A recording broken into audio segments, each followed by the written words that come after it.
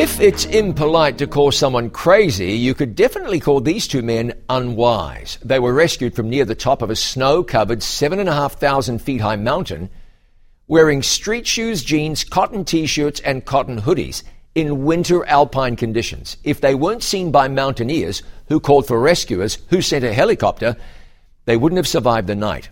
Authorities said it was one of the worst examples of lack of preparedness they'd seen in recent times.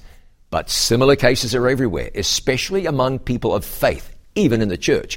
David wrote, "Your word is a lamp to my feet and a light to my path." Preparing for heaven means knowing God and knowing His word. If the Bible is your guide, your pathway will be clear. Without the Bible, you are not prepared for eternity. I'm John Bradshaw for It Is Written.